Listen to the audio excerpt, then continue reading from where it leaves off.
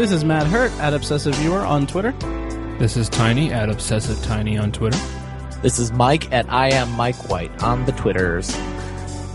And this is ObsessiveViewer.com's The Obsessive Viewer Podcast.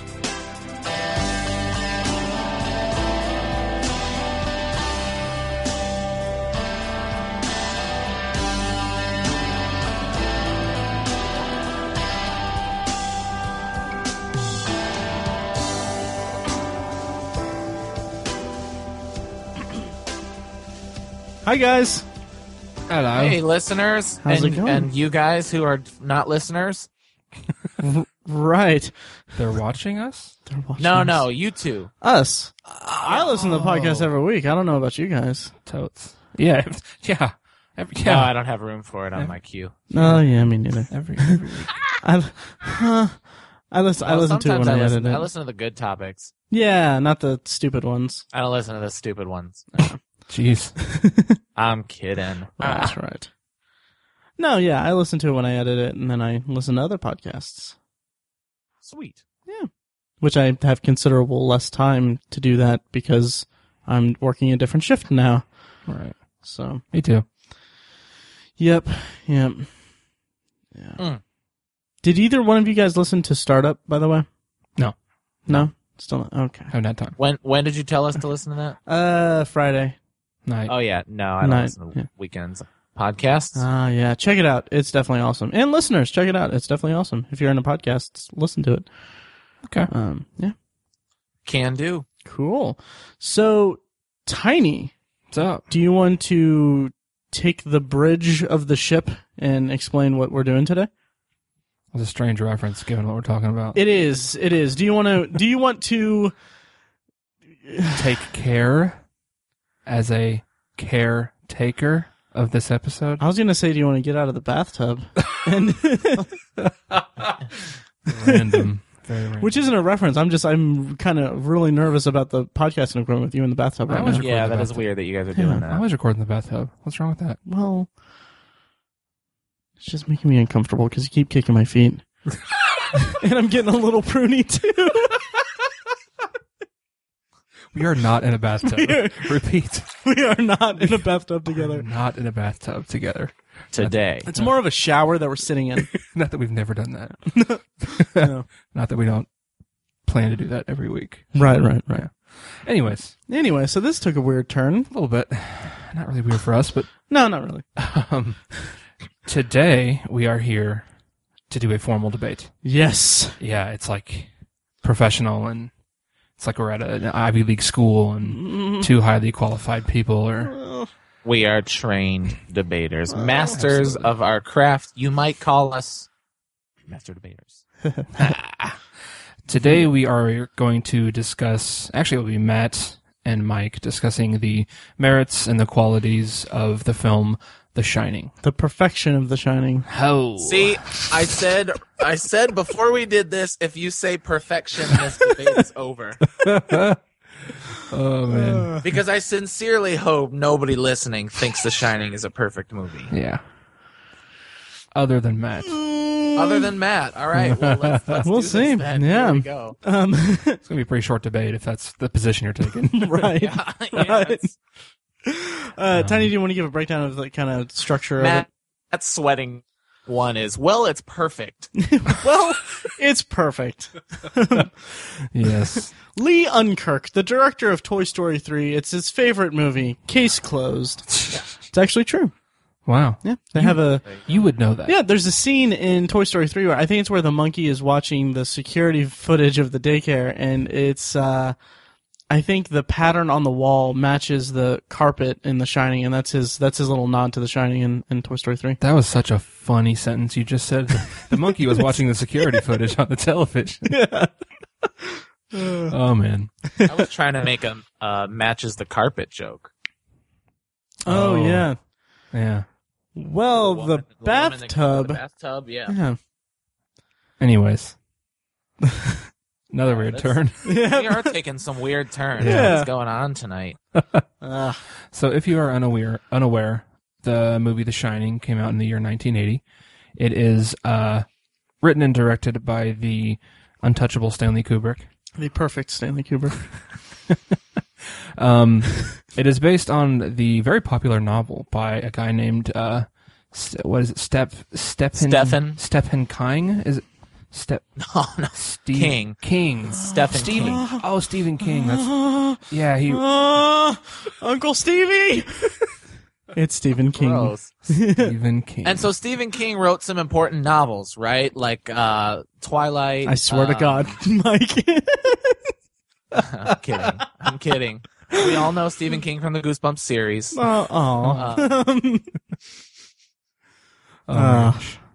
But Anyway. yes, The Shining is about a family that heads up to an isolated hotel in the Rocky Mountains in Colorado. And But is it? Ooh, it's a mystery. But they head up to this hotel where Jack Torrance, the main character, will be the caretaker for the hotel that shuts down over the winter because of its isolation and the location and all that stuff. And from there, things happen. Yeah. If you don't know what The Shining is about, why are you listening to this? Really? I mean, you've never read the book and seen the movie. You know what it's about. Well, some people might just like our voices. Oh, right? They might absolutely. be into the show and following us weekly, and today they want to dip their toes into the world of The Shining, and so they want us to help them pop their cherry. Their shining cherry. Yes. Dip their toes into a large vat of blood that fell out of an elevator door. Yes. Right. Yes. Exactly. Yes. Do we want them to listen to it if they haven't seen The Shining, though? Because I feel like we'll probably get into some spoiler stuff. Yeah, it'd be better. Oh, yeah, absolutely. It'd be better to watch the movie before. Yeah. Yeah. Well, how about this? It depends on whatever you want. Because I've listened to things where I haven't seen the movie, but I kind of just like the discourse, and Sure. it's up to you. I mean, the movie has been out for 34 years, so if you want to go back and check it out, go ahead and do that. If somehow you've missed it and don't care and just like our voices, hopefully you'll dig what we say, and you'll agree with what I'm saying. I agree with most of what you just said. So the film stars, again, if you're unaware, Jack Nicholson and Shelley Duvall. Also Scatman Crothers. Such a great name. It's a really fun movie. Again, And more than anything, it stars Stanley Kubrick's camera. It does.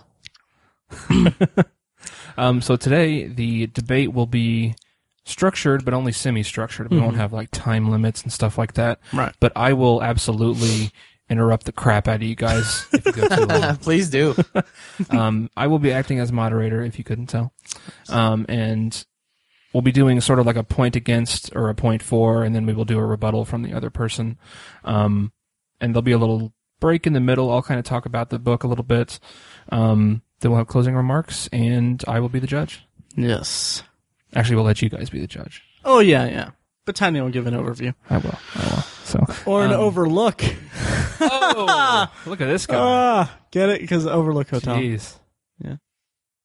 Topiaries. Ah. Anyways, so let's head into the labyrinth and talk about this movie. Matt will be opening up, correct? That's Matt. But you're going to be starting, right? Yeah. Okay. Well, we're going to start with opening remarks / statements of opinion. Okay. So Matt will go first. Okay, so I'll say from the start that I don't think this is a perfect movie. I don't think that Stanley Kubrick is a perfect filmmaker. Well, I'm out. But what I will say is that I don't know what Mike is going to say. Like, he and I did not get together and talk about what points we're going to bring up. But I will say that he has said in the past that he feels that The Shining is a tonal masterpiece, but that it's hampered by Kubrick being overindulgent and being just basically a show-off. Like I said, I don't know what points he's going to make, or do I know if those are his actual points of view on the movie, or if he has deeper thoughts about it. I agree that it is a tonal masterpiece, and I plan to explain why it's deserving of its acclaim. That what Mike and what others may feel is overindulgence is actually brilliant, calculated decisions made by Kubrick to create an immersive and terrifying movie, which is at the heart what The Shining is. It's immersive, it's terrifying, it's very eerie, it's very mood disorienting.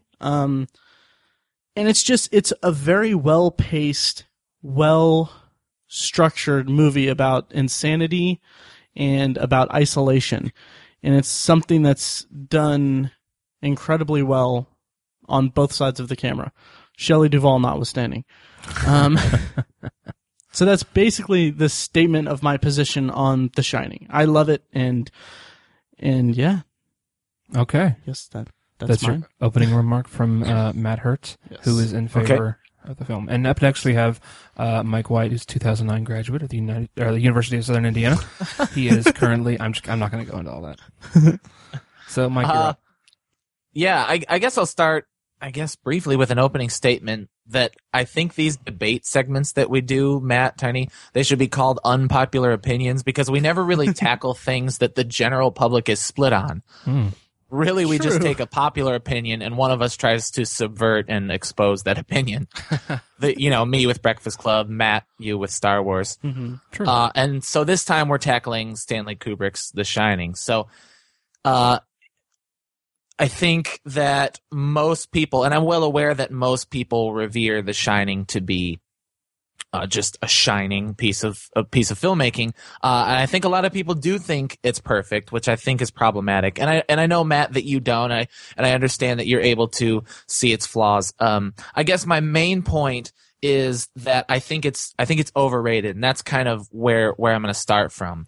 I called it Stanley Kubrick's The Shining, and I think that should be the full title of it. We'll talk about that more later on, but the film version is absolutely Kubrick's version, and that's important when you consider the adaptation. I also, like I said, I need to add that I'm aware of the merits of the movie, and I've said before, like you said, that it's absolutely gorgeous to look at, and I think the piece is a masterclass on mood and tone.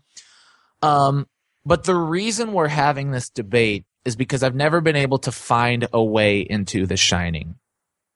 It's not at all a formative movie in my history as a critic or an obsessive viewer. And I thought for a long time that was because my connection to horror is through tension. Halloween is the Shining example here, pun intended. And so I never gave The Shining, Stanley Kubrick's The Shining, much thought until lately, really. I think it lacks something. So we should start here. So my first argument, if you don't mind, is I'll reference an article I read by a guy named Walter Metz titled Toward a Post-Structural Influence and Film Genre Study, Intertextuality in The Shining. And he identifies a liminal quality in the movie where it struggles to find an identity in a genre. So, he basically asks, is this movie a horror movie or is it a family melodrama?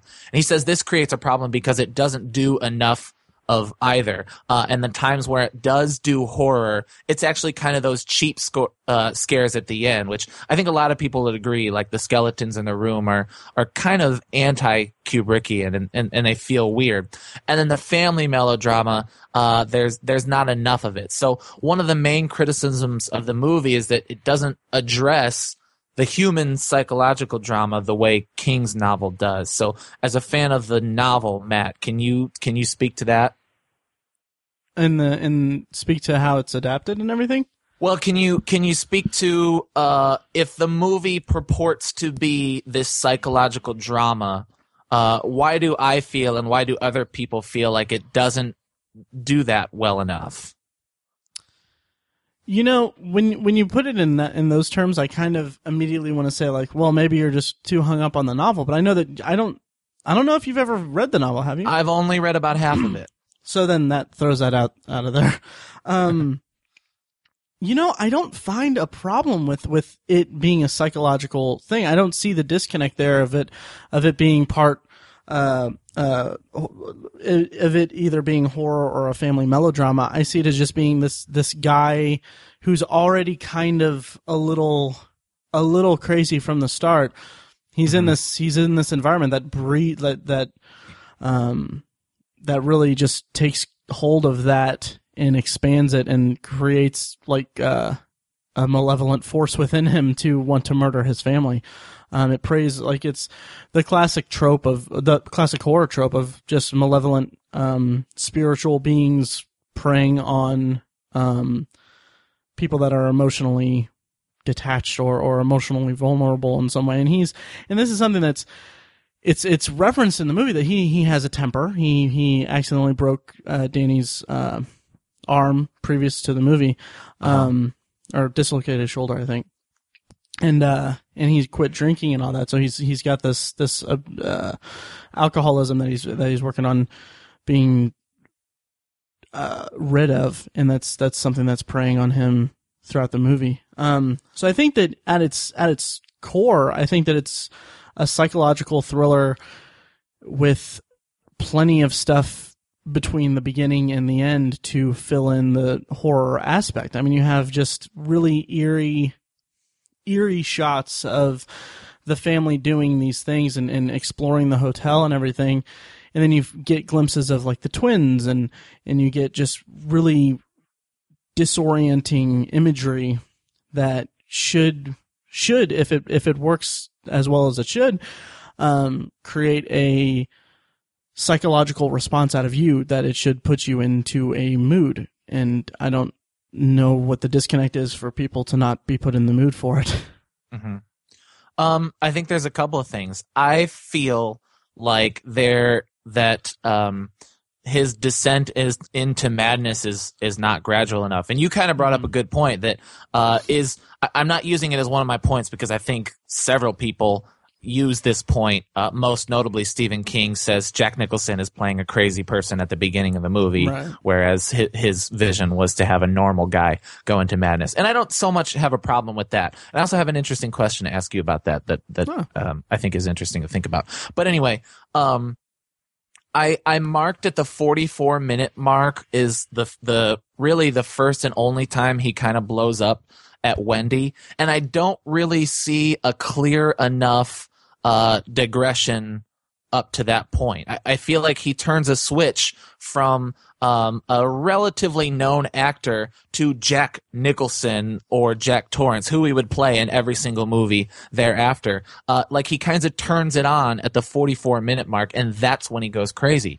I feel like this sounds crazy, but is it possible that a 144-minute movie isn't long enough? I feel like we needed to see a little more descent early on. We get the crazy switch at 44 minutes, and then we get him talking to Grady, and then we get him talking to the barkeep, and then, I feel like some of those things should start happening early. We don't see slight changes. We see him blow up at Wendy, and then it gets worse.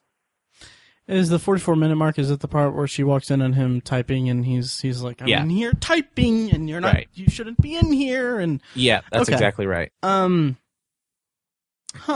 feel like, and it's been a couple weeks since I saw it, so I feel like there was a little, maybe there wasn't as gradual a decline in his mental well-being up to that point, but like part of one of my points is that scene is, on the surface, it's like, okay, it's a very abrasive, very abusive response to a guy who is struggling with writer's block. And you just kind of, by the end of it, or soon after that, you kind of realize it's more the hotel digging its hands into him, and you get kind of a hint of that he has a temper, at least early on, like when immediately through exposition. That where Wendy's talking to the doctor and saying like, yeah, well, he did this and he did this to Danny and all that, and you kind of get this through her perspective. It's like, oh, he was very sorry about it, I guess, but it's also like it plants the seed in you that, okay, yeah, he has a temper, and like with that, I don't think that that's quite the knee jerk reaction that to me that you made it out to be, because it's more just like it's an abusive, abrasive reaction. But it's also like it shows him at a high stress, I guess. I'm not excusing the behavior, obviously. I think right. I get what you're saying. Yeah. So the point I wanted to bring up that I think might be interesting, and then I think there's a question attached to that, is that several critics, and I think I believe it, and I'll cite Now Playing Podcast as my source.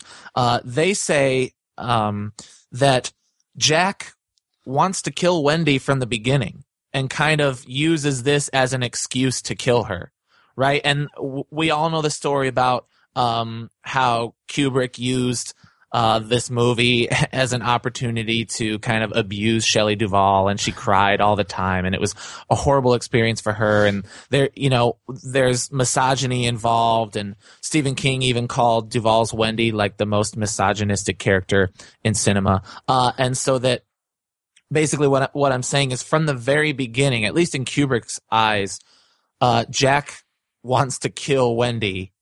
Because he hates her, because he thinks she's weak. I don't know why, because he has a bad temper from the beginning. And you get aspects of that weirdness, of that craziness. Like when he hears about the slayings in 1970 of the Grady family, he's got the big cheesy grin on his face, and he's like, "Oh, Wendy loves that kind of stuff. She's a self-proclaimed horror fanatic," or whatever he says.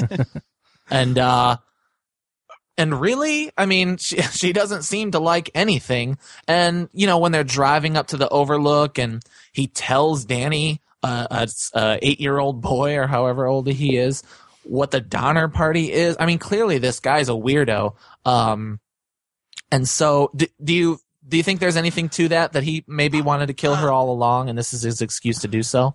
I don't see that at all, actually. Was that just conjecture from the Now Playing guys, or was that like something that they had from... I can't remember exactly what they said, but they all agreed.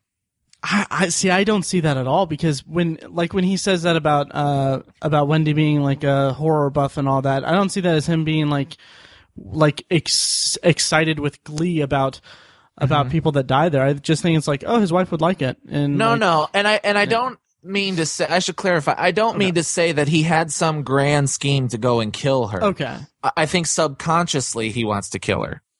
I don't see it, because from the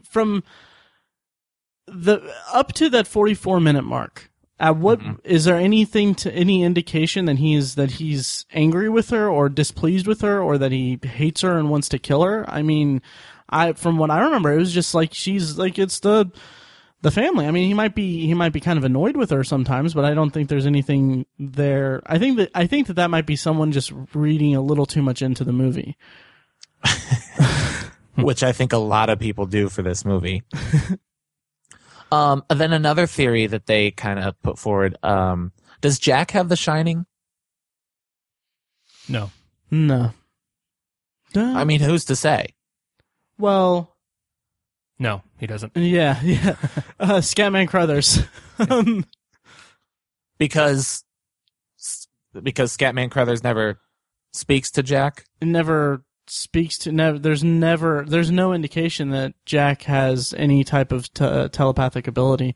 And Scatman Crothers would have noticed that the second that he met them and everything. Because if he did, then why wouldn't he, mentally say something to Jack and just to Danny? Makes Scatman look a little creepy. What? Oh, for not saying something. Not saying something to Jack and only saying something to the 8-year-old kid. Yeah.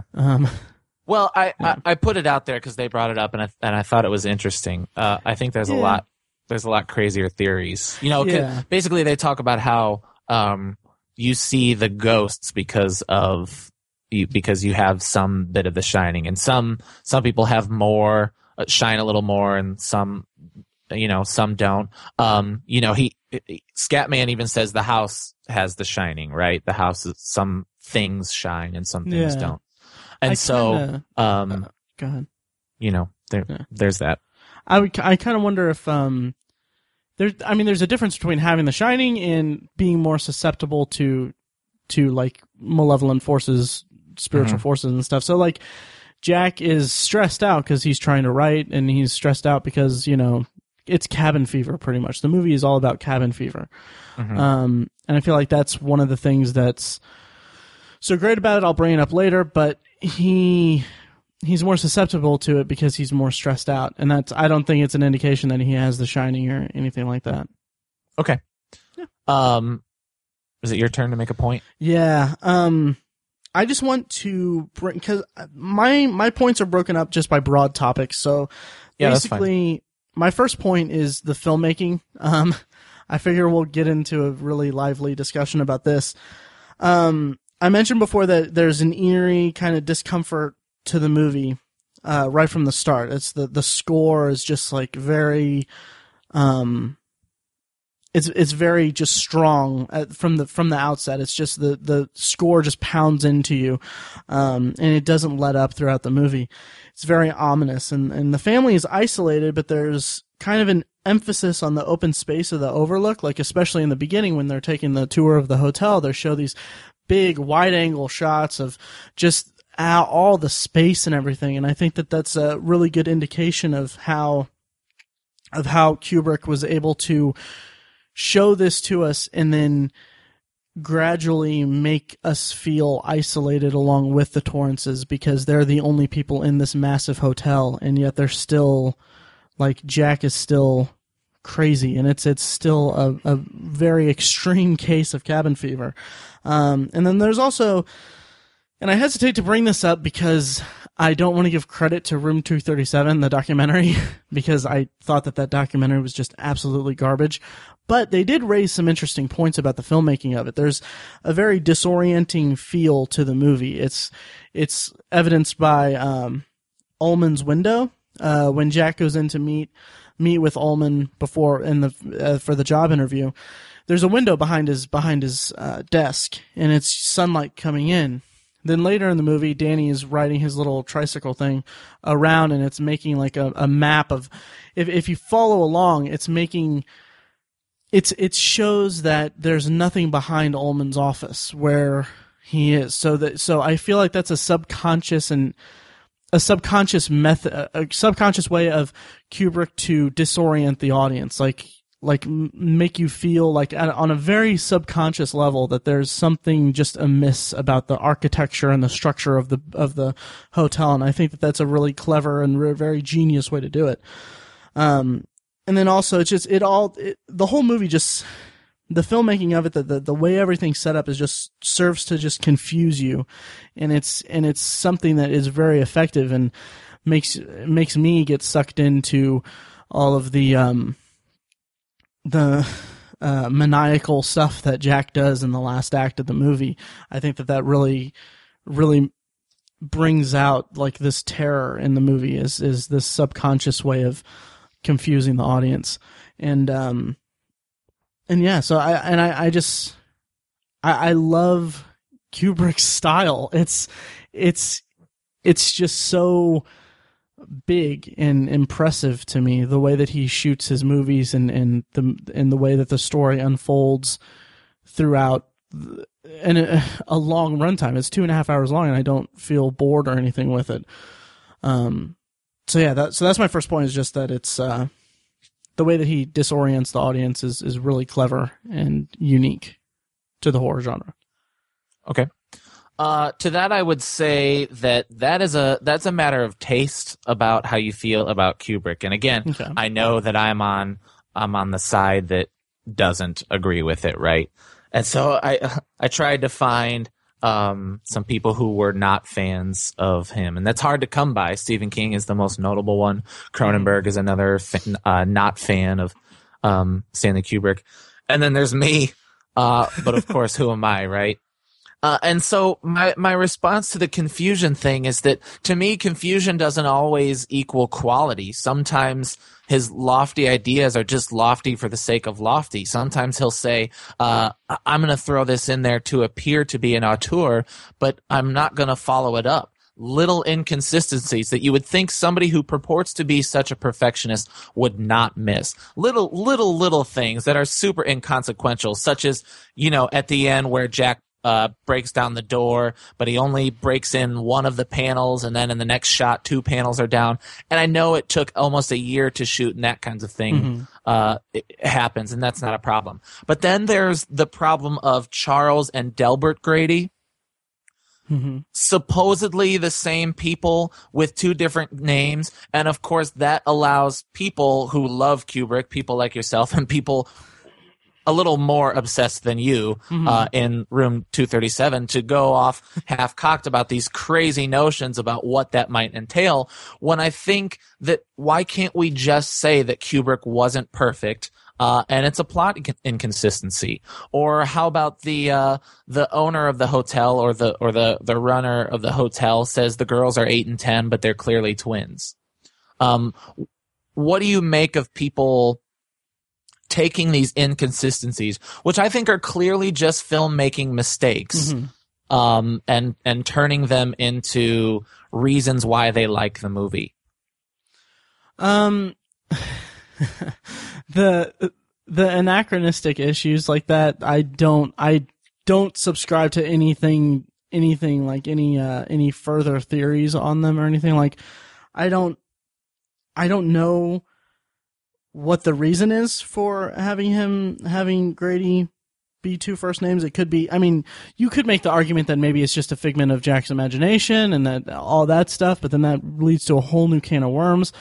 It does, and I'd like to pry into that can of worms. Okay. If that's okay. Yeah. It's hard to say. I kind of wonder if maybe the intention was to have these kind of these inconsistencies to be more like Jack is under the influence of the hotel's malevolent force, and yet he can't fill in the blanks quite that much. So like he only knows like, okay, there was this guy Grady who killed his family with an axe, and from there he had 2 little girls. So okay, well maybe Jack is like, okay, well maybe on in his brain it's just like, okay, well I'll fill in the blanks. He was also a butler or something like that. He was a butler during the season, so maybe these are just figments of his imagination that the hotel is bringing out in order to get control of him and force him to kill it. Same with, I mean, it's more a question of what's under the influence of him rather than things like that. Like the Grady thing, that's a big issue. The door panel thing, that's a non-issue because that's just a complete, it's a filmmaking error. Exactly. And it's happens, the same, right? Yeah, and like Room 237, they bring up a point about how there's like a chair maybe in the scene, or maybe the precursor to the scene where he blows up at Wendy at the 44-minute mark. But I think there's a scene before that where she comes in and she talks to him, and there's a chair in the wrong place in 2 scenes, and they make some argument about how like, oh, it's a horror movie. He's making fun of horror movies because that's like, no, it's just he missed it. It's continuity error. Continuity error, exactly. Reminds me of people who read the Bible. Yeah, that's true. Kudos, that's really true. Check out Tiny Side Project, the cycle. But yeah, so I mean, I think that there are ways to not enhance the experience of watching the movie, but to explain some of these things away. Like the Grady thing is an issue that could be explained away that way. That's how I would do it. I've never actually like thought about it that deeply, so that's just kind of off the cuff for me. Yeah. Okay. This isn't really true to the format that we talked about, but I kind of want to talk about that can of worms you mentioned earlier. And so I think I said this before, but I said that I think there's a difference between building tension. Oh, by the way, to one of your points earlier, there's a difference between building tension and overlong establishing shots.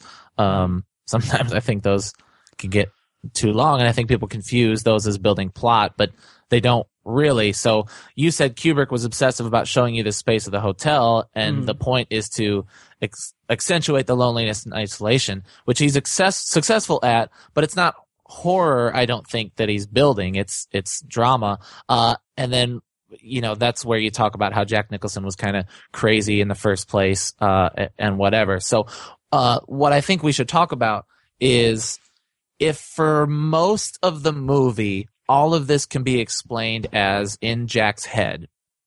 And I think it can be, and that was certainly the intention for at least a little while.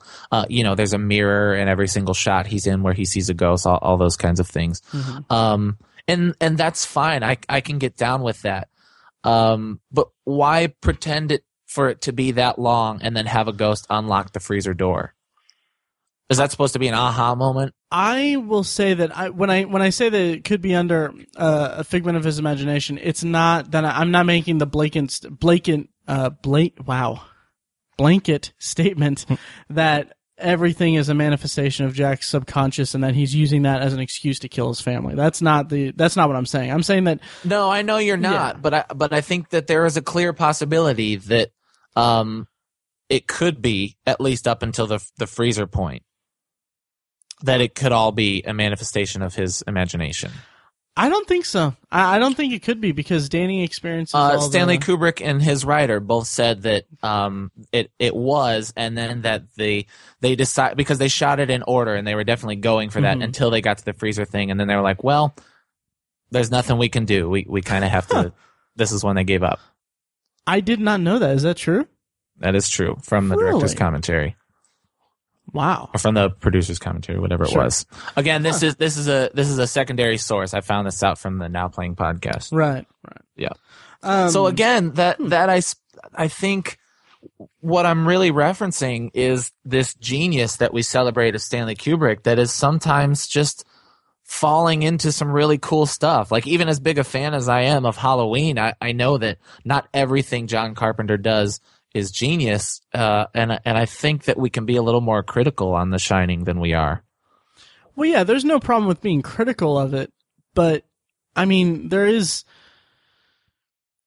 Kubrick he's credited with directing, I think, 16 movies, and they all. I mean, to say he's a genius is, I feel like that is something that is hard to argue against, given the amount of things that he did with 16 movies and the amount of like you said, it's visually it's gorgeous to look at. It's great at tone and everything. It's just a little from your perspective, it's just a little muddy on what it wants to be and what it and just falls short of what it should and could be for you. I don't really have that problem because I just see it as this movie about a man who falls under the spell of this spiritual force that is in this hotel, and that's it. I think that there's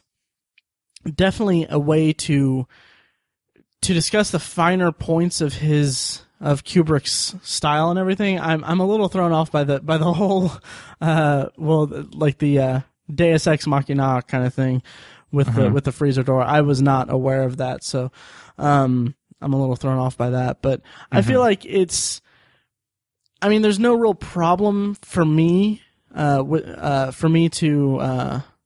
don't really have a problem with them making the decision that they're real or anything like that, because I don't feel like there was never a question of whether the place was haunted or not, or whether the ghost exists and everything, because Danny has The Shining and he sees, even before he goes to the hotel, that horrible things are going to happen, and he sees the twins and everything. So I don't think there's any question about the supernaturality, if that's a word,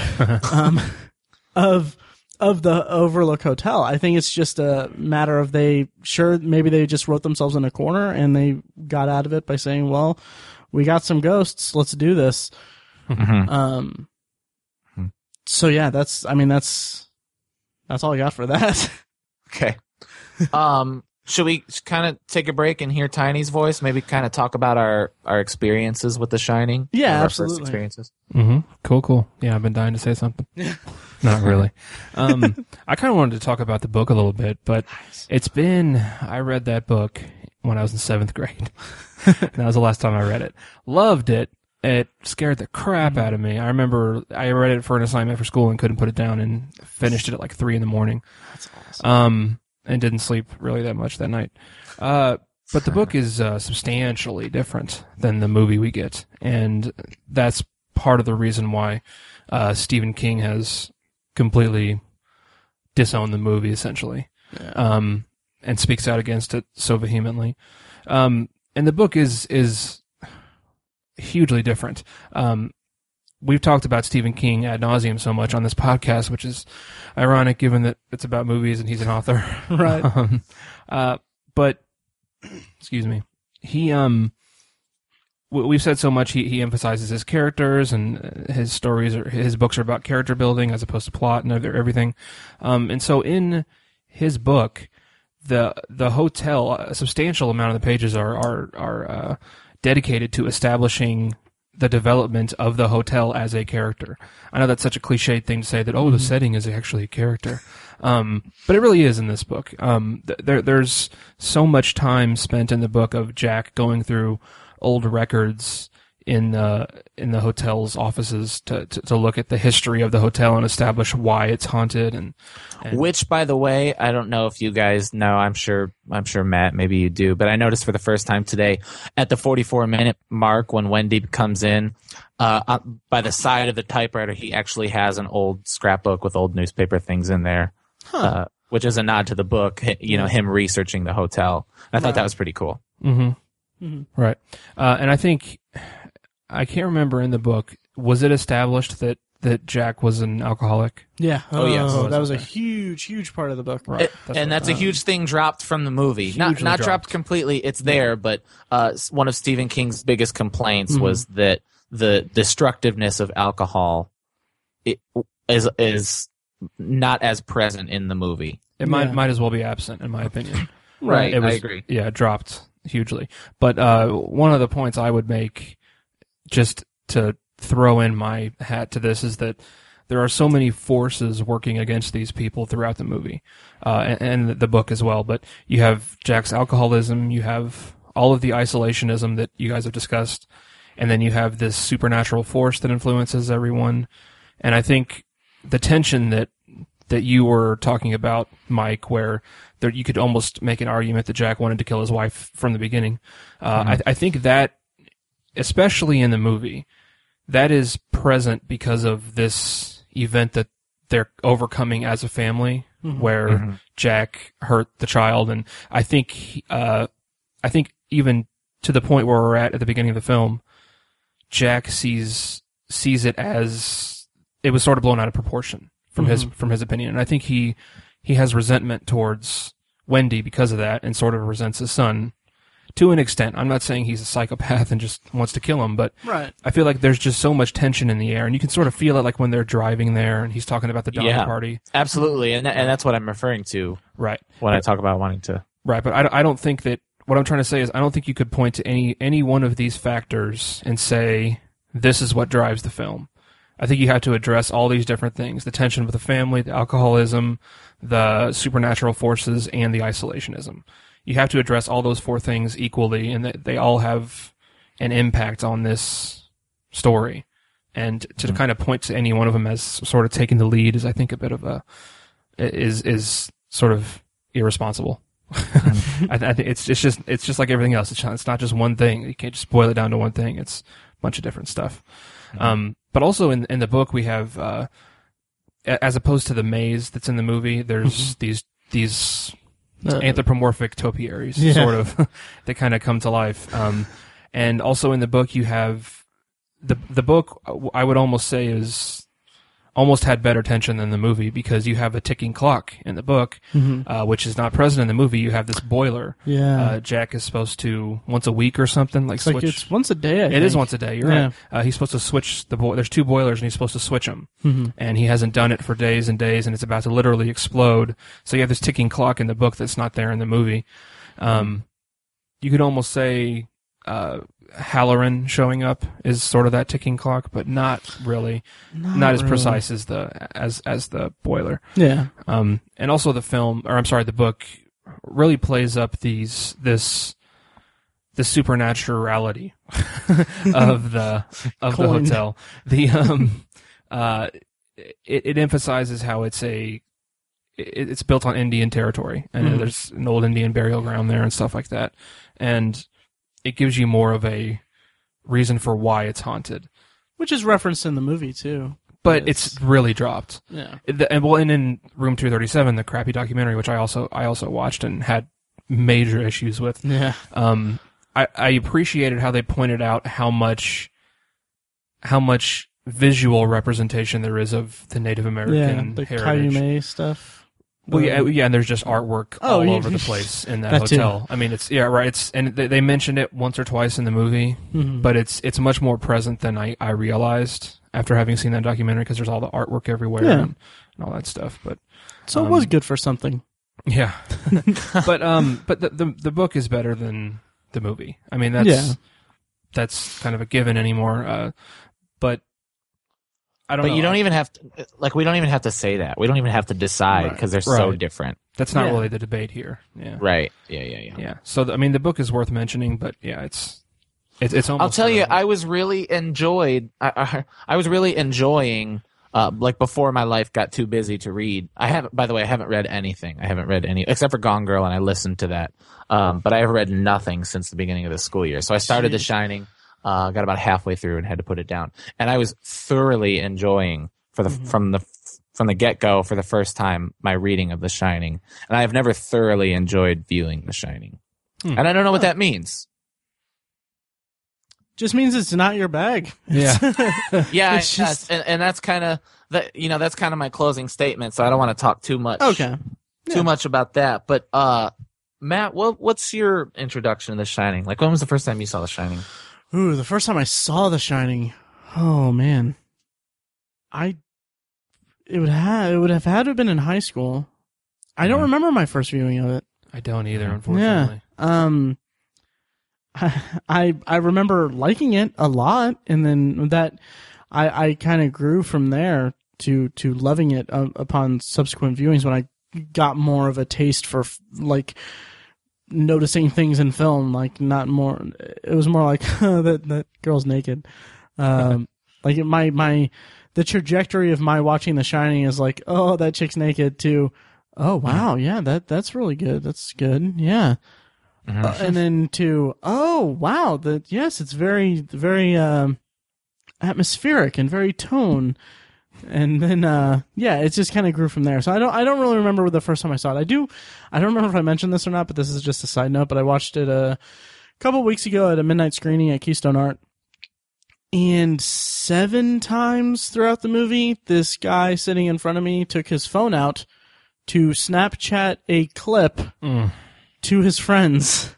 Douche. 7 times, and every single time I did this.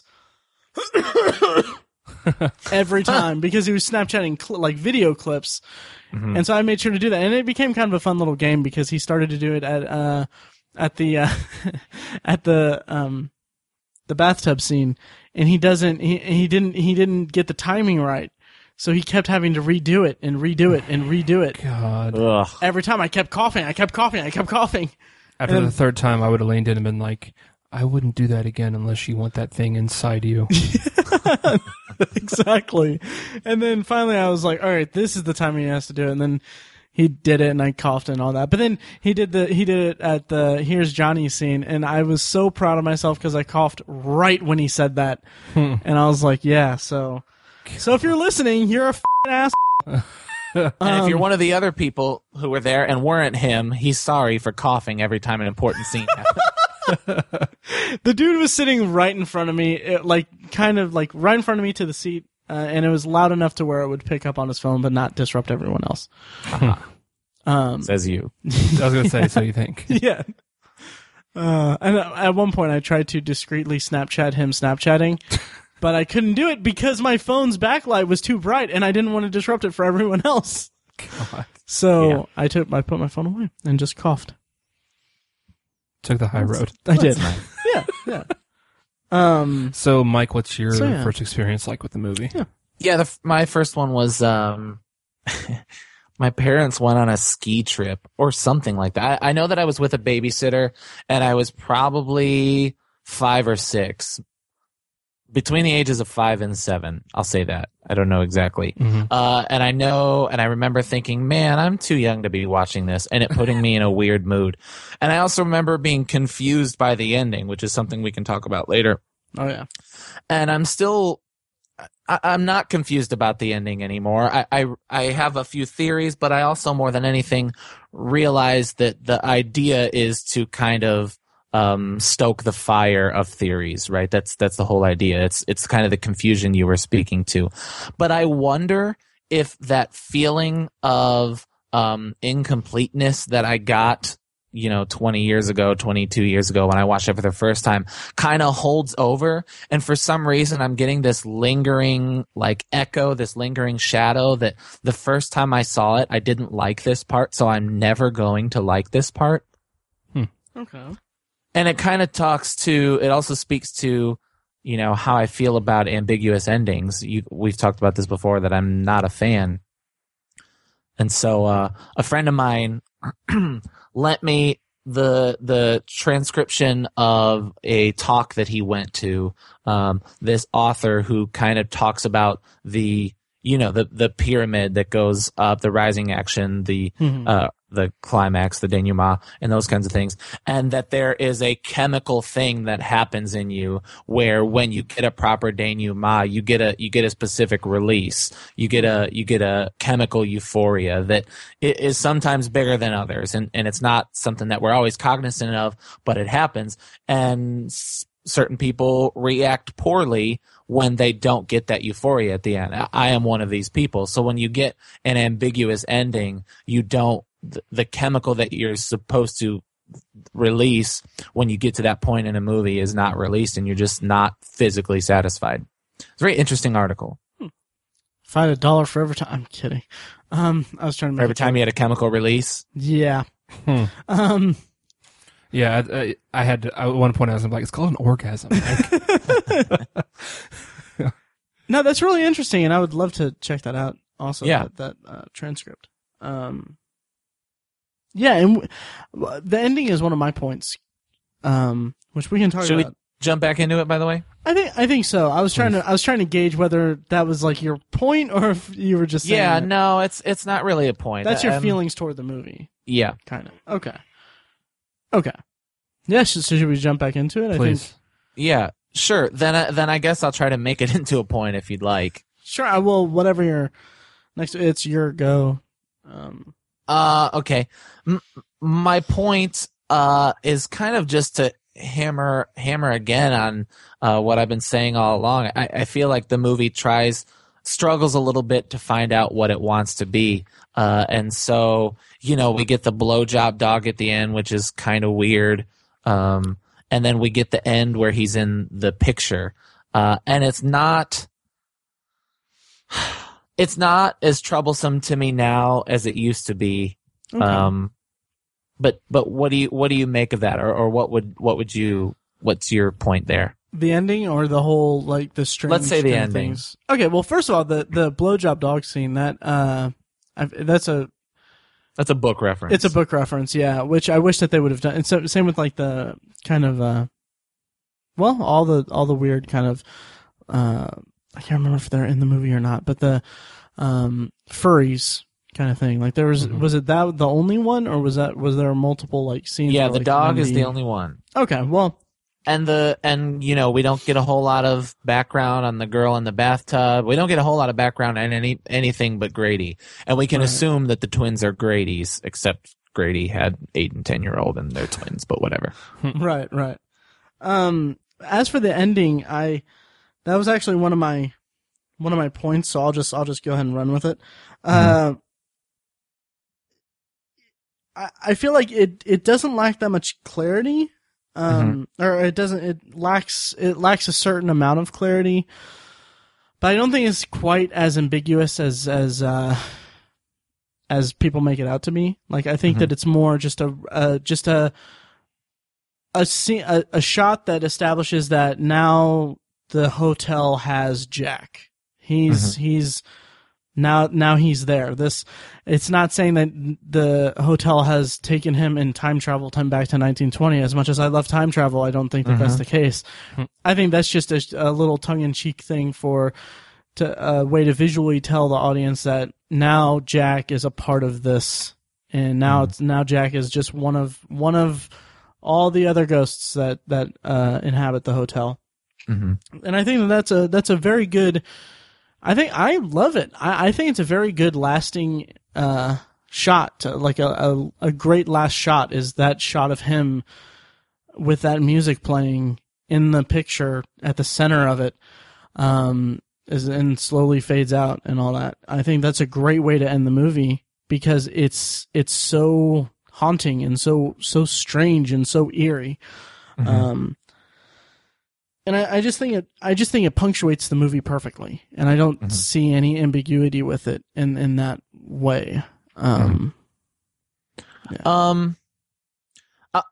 I think I have my own excuse for it now. I've kind of made peace with it in my mind lately. But actually by listening to the Now Playing podcast, which leads me to a problem, but I'll talk about that in a second. Okay. You can't ignore the date on it because Kubrick pans down to the date. So I think that's significant. And while I agree that it doesn't send him back to 1923 or whatever it was. Right. There is a point in the book where, and I think it's in the movie, but I'm not sure. I know it's in the book that talks about how the hotel kind of exists independent of time, right? Like it's out of time. And that's why he sees the party from the 20s. That's why Delbert Grady says that he's been there all along, and he even says Jack's been there all along. And earlier on, Jack says that he feels like he's been here before and kind of like more deja vu than he ever got. I agree that the hotel has him, right? It absorbs his spirit, his soul, whatever you want to call it. But I think that the picture kind of shows up on the wall after he dies, as if to say he now exists also out of time. Okay. And I think the problem I had before was that I thought that the picture was always on the wall, but clearly not, right? Right, yeah. I see what you're saying.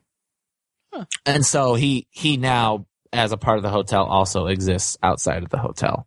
Right. Yeah. So do you have... Oh, wow. Sorry.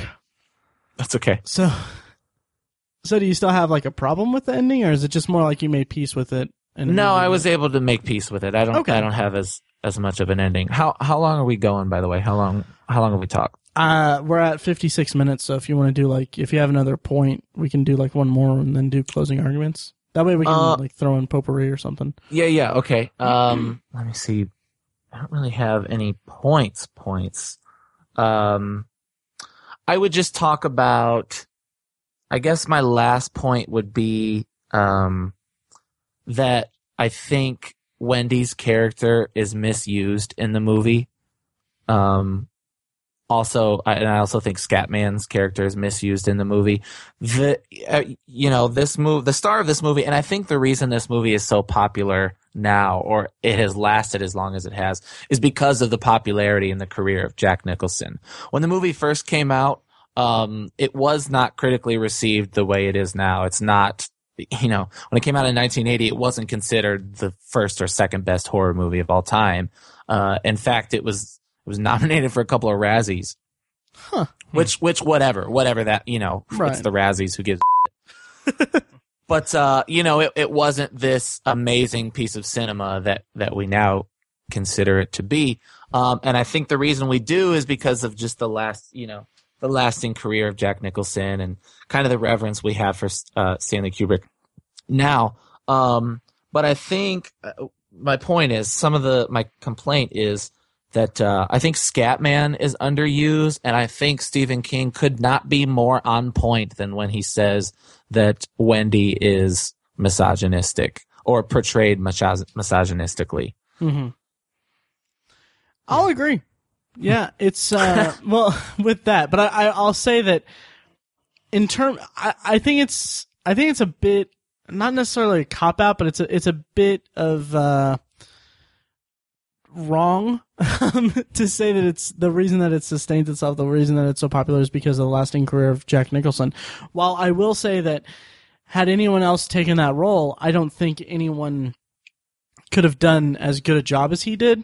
Mm-hmm. Just because he is just inherently this crazy person, and like he just embodies that so perfectly.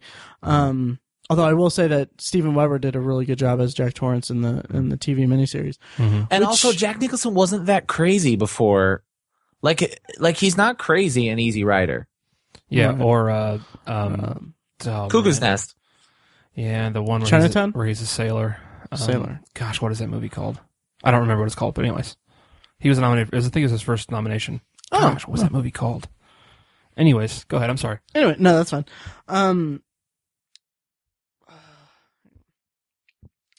But I'll say that it's due. It's due to. I don't think that it's like. I think it's shortening the credit that Kubrick deserves. Because I think it's more this piece of filmmaking that I feel like The Shining is more a testament to Jack Nicholson's performance and Kubrick's work as director. And I think that like Shelley Duvall and Scatman Crothers, they kind of fall by the wayside. I think the acting is great in the movie. Jack Nicholson is fantastic as just this unstable guy that's just really crazy. But I feel like Shelley Duvall she's a little dry, and it's I agree that she is kind of. I wouldn't say that she's portrayed like incredibly misogynistically. I don't think that she is quite that like depicted quite that way. I mean, she's kind of a victim of kind of an abusive relationship after a while, but I don't think that it's not like. You know what's funny? The Now Playing guys pointed out, which I thought was really interesting, which kind of led to their point about he kind of maybe harbored resentment, maybe wanted to kill Wendy from the beginning. Is like how much work has he done on the hotel compared to how much she's. You know what I mean? Like there are no scenes of him doing any work on the hotel. That's true, and they show her like doing the boiler, doing stuff. everything. Yeah, right. That's true. But I think that its legacy is that it's it's not. I think to say that its legacy is dictated by Jack Nicholson's career after it is a little bit incorrect because I think that it has. I think we're gonna have to disagree 100% then. Really? Yeah. See, I don't think it would be nearly as famous if it wasn't for. Well, of course not, but I don't even know how notable it would be if it weren't for. I think it would be as popular as, say, Full Metal Jacket. If it weren't for Jack Nicholson. That's interesting. That's I don't know. Yeah, I mean, really nobody says the. Well, okay, not nobody because a lot of people appreciate good filmmaking, right. But the lay person and make no mistake, the lay person is on IMDb. The lay person is on Rotten Tomatoes. The lay person created 10 scariest horror movies of all time. They reference, when you say The Shining, they don't say, oh yeah, I really like that opening shot at the beginning. It's really isolating. They say, here's Johnny. Yeah. Wow. That's a really good point. Yeah, I think it's just it's. But again, to your point, I think there is more to the movie than Jack Nicholson. I think at the outset, the star of the movie is Kubrick's camera. Right. But right? It's just... I don't mean to downplay Kubrick's role in this movie and making it is what it is. Right. I just think the reason it is the number one or number two, again, it's like either that or The Exorcist, is because of Jack Nicholson's influence and career. Okay, I totally see your point, and I'll agree with you there. Yes. But I still love this movie. Do you want to move into closing arguments and closing statements? Let's. Yeah. Okay. Do you want to go first, or should I? I don't know. Let me go first because I think you're going to be surprised. Okay. Go right So I came into this debate. I was actually prepared to give this debate a week ago. I actually thought we were recording this a week ago, so I was like, oh, okay, whatever. And then so we didn't, and I hadn't watched The Shining since, like 2 Shocktober's ago. I don't know. And so it was not fresh in my memory. In fact, the book was more fresh in my memory. But since then, I've listened to the Now Playing podcast twice. I did a bit of research, as you guys saw. I read as many articles as I could find. I read negative articles that kind of took some of my points. And I even read some of the positive reviews, kind of try to form both sides and try to decide where I landed. And before I watched the movie today, I was ready to adamantly speak against it, but I realized I didn't really have a whole lot to say, except that I just didn't like how I feel when I watch it. And so I watched the movie today, and through seeing both sides, I actually appreciated the movie today in a way that I've never appreciated it before. Nice. Yeah. And that's kind of why I brought up about my past and the first time I saw it, how it made me uncomfortable. And I thought that maybe I'll never like the ending and that's just how it's going to be. I think that's why I still feel the way I do. Because I think there is a lot of things to think about with this movie. I use the point that I think it doesn't have an identity, but I also kind of agree with you and Tiny that it does have an identity, and the identity is that it is kind of what Tiny said, those four things that are kind of influencing Jack to become the way he is. And I was able to recognize that this time. I was also able to kind of lay to rest some of the technical issues that I have with the movie. And make no mistake, there are technical issues in the movie. It is not a perfect movie. It's far from it. But like I said, I think it does a lot of really good tone things. And I was able to enjoy the tone aspects of it and kind of put that aside and say, what else can I learn to like about this movie? And I am going to stick with the facts or the theory that he might have The Shining. I'm going to stick with that because it gave me a new way to enjoy it. I'm also going to stick with the idea that maybe he wanted to kill Wendy from the beginning because I think that helps me enjoy it too. And so my point is, where in the past those were things that were distractions and kind of detracted from enjoying the movie, I think it helped me find a new way to enjoy the movie. And so if my main point in the debate is that I like movies that are a little more concrete, this movie is far from it. And it's pretty out there, as is Stanley Kubrick and all his work. But if you can get past those things, which you guys clearly are able to do more often than I am, there is certainly something to like about it. However, it does not come close whatsoever to the sheer influence and power of a movie like Halloween, which is still my favorite scary movie of all time. All right. Matthew. Yeah. Sorry, that was like 5 minutes. No, that was perfect. Great. Yeah. Thanks. My closing remarks on this topic is F you, Mike. No, that's all. No, I'm kidding. And I think it's just a matter of a difference of opinion. In this case, unfortunately, the opinion is that my opinion is siding with the vast majority, and your opinion is kind of it's a niche opinion on this topic, but it is opinion, and film and filmmaking and the entertainment medium is incredibly subjective. No one's right in it and everything. So you're not required to love The Shining or to love Kubrick in order to love horror or love movies or love filmmaking.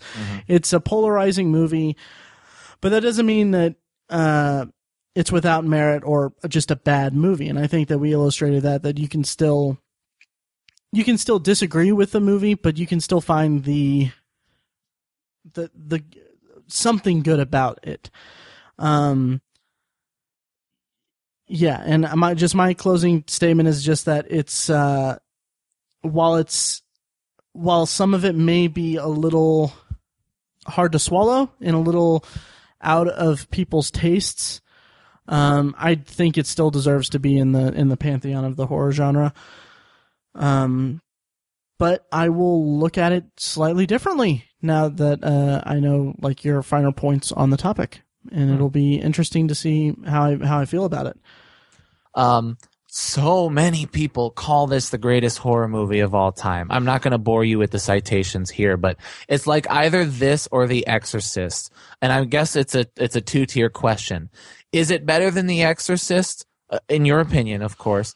And then that said, is it the best horror movie of all time? Is it the scariest? No. What do you guys think? No. I don't think Stanley Kubrick really gets horror enough to actually achieve that, in my opinion. Okay, I'm glad to hear you say that. Yeah. Go ahead. Because that's a genre he's never really tackled. He's done things that are shocking and disturbing, but I don't think he'd ever done anything that's legitimately horror that's intended to like scare people forever. But I think the reason, and this is speaking to Mike's point about the legacy of the film, I think it just has things that people find incredibly scary. I mean, there is an elevator door that opens and an ocean of blood falls out of it. People find the twins incredibly scary. I don't know why people find it so scary, but people do. And then the Here's Johnny thing, the Red Rum thing, people find that stuff scary. And I think that's why people almost bottleneck the movie into the horror genre, because I don't find it very horror-ish either. I think it's more madness, more of a. It's supposed to be a character study, I think, on Jack Torrance, but I think Kubrick kind of got away from that. It just doesn't. The movie just doesn't fit into a box because of Kubrick's style. I think you just summed up my argument so well, Tiny, that if we could go back, I would totally say that's what I was trying to say the whole time. And while again, like I said, I find new things to enjoy about it. My problem is that people think it's the greatest horror movie of all time. I don't even think it's close. I think there's something to say about that, and that was. I really wish I was paying attention to you, Tiny. I'm kidding. But no, I think there's something to say about them saying that either The Shining or The Exorcist is the scariest movie ever. I think there's something to say just about the audience that's saying that, because they're both about a family with a kid in danger of something. So I think there's just something there about where you ask, because none of us have kids that I know about. But it's just something that, you know, maybe when we're older we'll gain a better appreciation of it. I don't know. But I don't think it doesn't really fit into the horror genre that much. I just think that it just kind of has some scary stuff in it. Yeah. And a couple scary things in it. I think tonally it's horrifying to me. It's scary to me in tone. And I think I have an appreciation about that, because I mean, if you look at a movie like not like Halloween, but like any slasher movie, any haunted house movie, they all kind of have the same. Any possession movie, they all have the same kind of pattern, the same kind of roadmap to follow, in the same blueprint. Rules, yeah. And The Shining is just this tonal movie that you experience through its 2.5 hours. 2.5 hour runtime, and I think that that's something unique to the horror genre. Because I mean, man, I'll tell you, I wish I could take this. I could take this again. I feel like I'd have a stronger argument. Yeah, but I didn't really, because in a weird way, I enjoyed the movie for the first time ever today. Nice. And I think it's because I wish I said this. Made my point a little stronger at the beginning. It's because I thought it was a horror movie going in. And, you know, my big complaints about the ending are, and by the ending, I mean the entire climax, you know, with the skeletons. Those are clearly trying to be horror. A room full of skeletons is an attempt at a horror movie. Right. And it just feels like too little too late by that point in the movie. I thought that scene was kind of effective. Really? I think so. I think it's cheesy. Okay. Well, it was the culmination of a couple things. That's also the blood out of the elevator scene. Yeah. It's cheesy and off tonally. Right? It's a jump scare, along with the death of Scatman.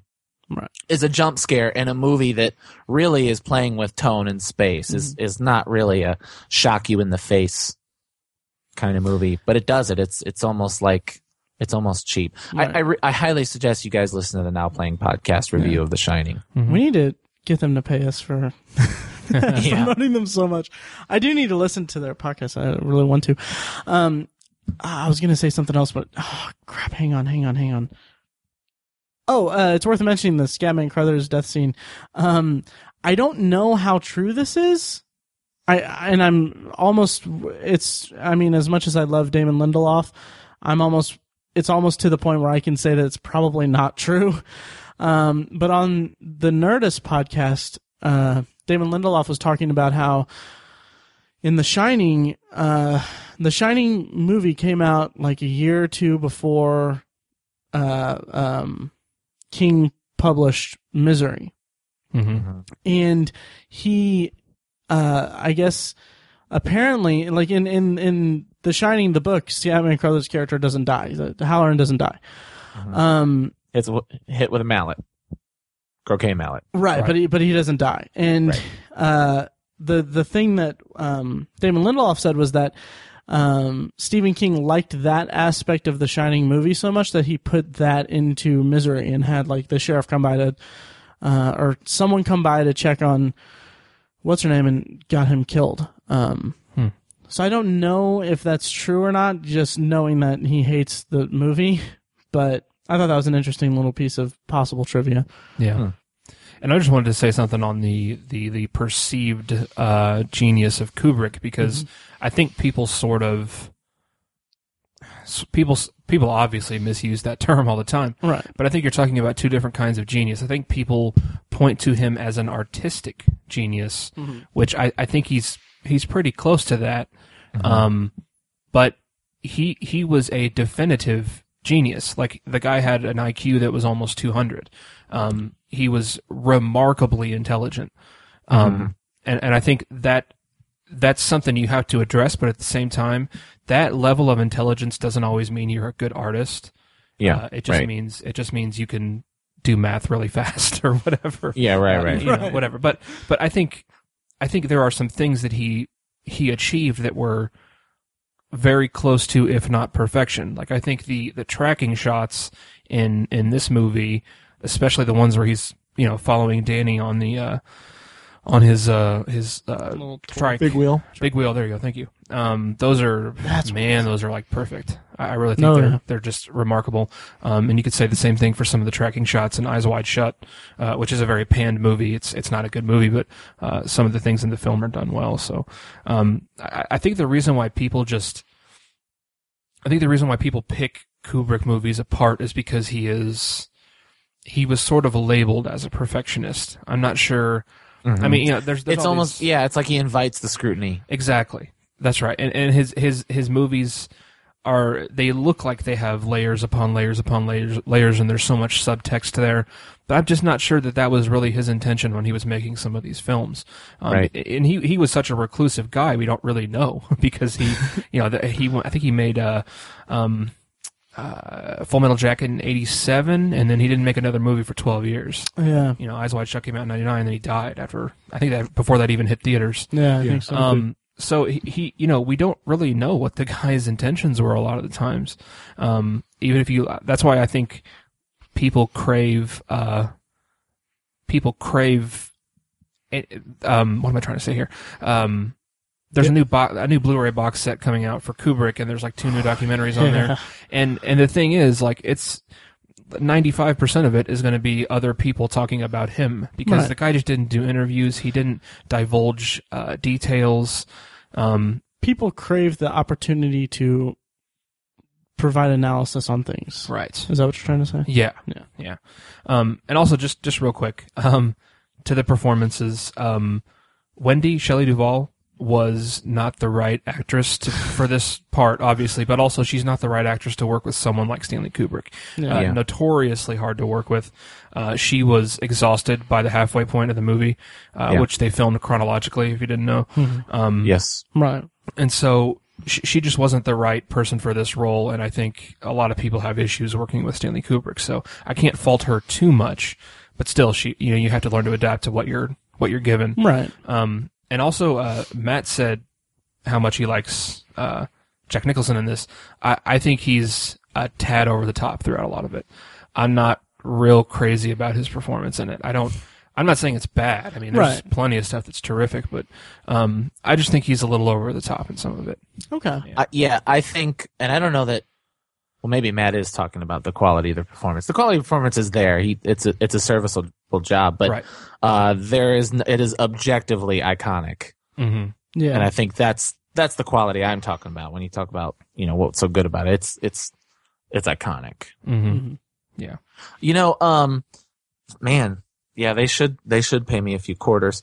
Those guys at Now Playing, they have an interesting theory that in context, when The Shining came out, The Shining, as Stanley Kubrick's Shining, is he is Jack Torrance, right? And he is struggling to continue to make work that is relevant, and he is trying to figure out what he wants to be, right? Because The Shining came out just after like his best work. It's like at the end of his best work when all that stuff came out, and so he's Jack Torrance trying to kind of work things out with his dad. I don't remember exactly what that's about, but listen to the podcast, and also kind of take out his frustrations on Danny and Wendy, Shelley Duvall, and also just to say that,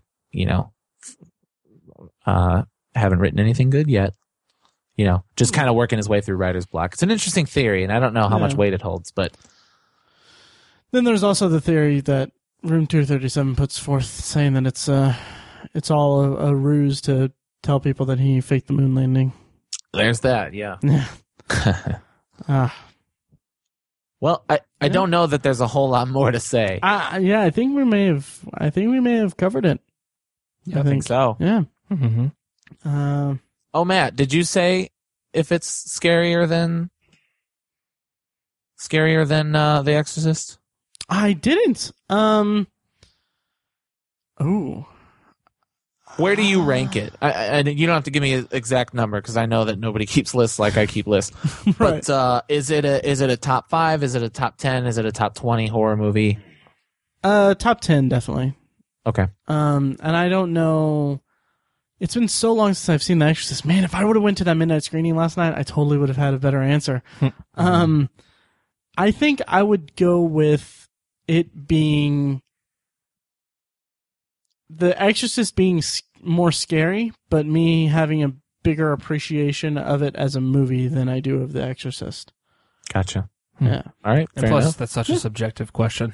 Right. Is this It the is. scariest Yeah, movie? it totally Yeah. is. Yeah, my mom saw The Exorcist in the theater when it came out, and she almost got kicked out because she was laughing at it the whole time. Like she didn't find it scary at all. That's So awesome. your mom's a freak. Yeah. So that was That's good. awesome. Yeah. Matt won.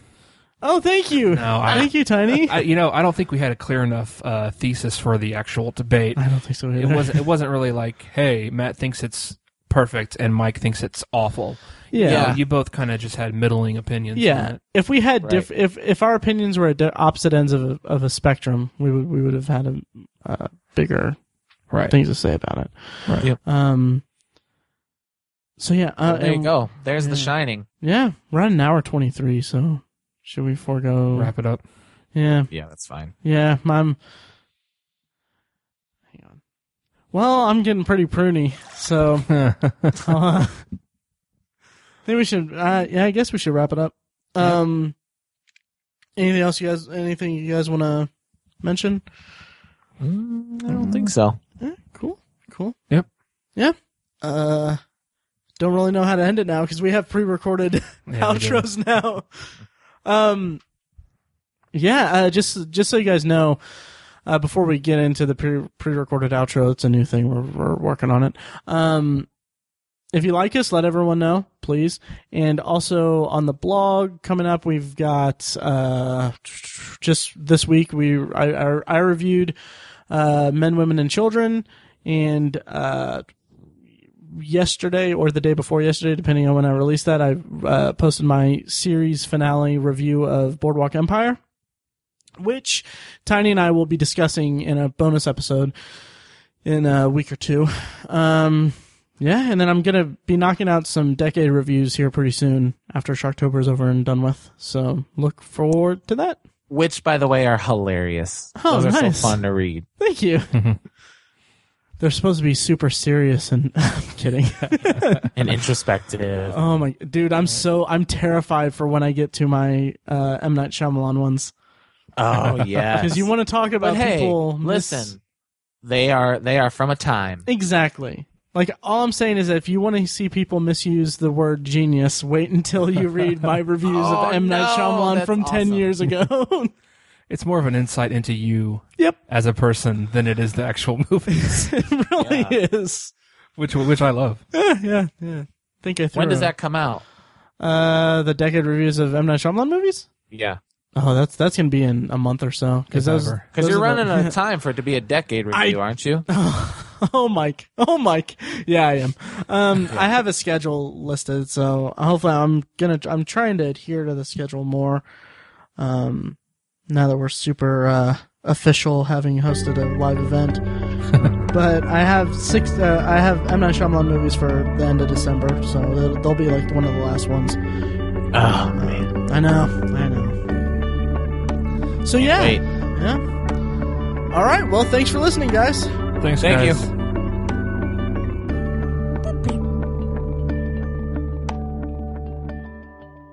By the way, that's a place for me to stop. Amanda wants me to kill a centipede. Can you give me like 2 seconds? Yeah. Sure. Okay. Sorry.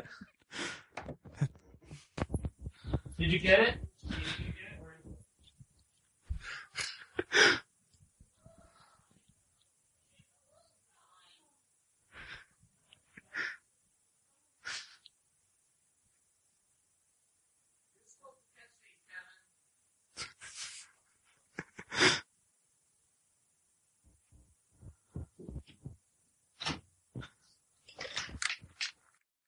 Okay, here we go. Ready? Did Yeah. the dog get it? No, that's why I was yelling at Kevin. I was like, "This is your job." Okay. I heard you say Kevin. I was okay. Sorry. That is totally the tag for this episode, by the way. Oh, what's that? This is your job? This entire thing. Anyway, Oh, could you like hear me the whole time? Some of it. very faintly, but Nice. Yeah. Nice. Okay. As always, thank you for listening to the Obsessive Viewer podcast. Thank you to Loud Like for providing our awesome opening theme music. Their first EP is called Mistakes We Must Make and features our theme song and a clips of events. Please head over to iTunes and download their album. While you're there, make sure to give us a rate and a review. It helps us climb the podcast charts, and we really appreciate feedback. Speaking of feedback, please like our Facebook page at facebook.com/theobsessiveviewer and follow each of us on Twitter. You can find me, Tiny, at ObsessiveTiny, Matt is at ObsessiveViewer, and Mike is at I am Mike White. You can also check out the blog at obsessiveviewer.com, where we, but mostly Matt, review movies, TV shows, and comment on the industry as a whole. While you're web surfing, please head over to our sister site, obsessivebooknerd.com, where we review books and comment on the ever-evolving world of reading. If you're philosophically curious, please go explore my side project, the Secular Perspective Podcast, which is a show that explores the concept of faith, religion, and existence from a secular perspective. If you have any thoughts on the podcast or suggestions for future episodes, you can also email us individually at Matt, Tiny, or Mike at obsessiveviewer.com, or email the podcast directly at podcast@obsessiveviewer.com. Thanks for joining us today, and please come back.